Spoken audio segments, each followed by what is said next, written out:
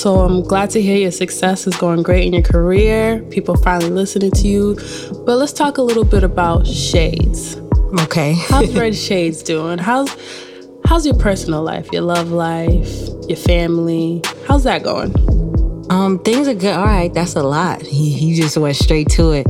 I could say there's a lot of things that I want to work on personally. There's a lot of things that I'm going to be touching that I was scared to share on this project. Family's doing well. I'm happy for that. But there's some things that I definitely want to get off my chest and heal from.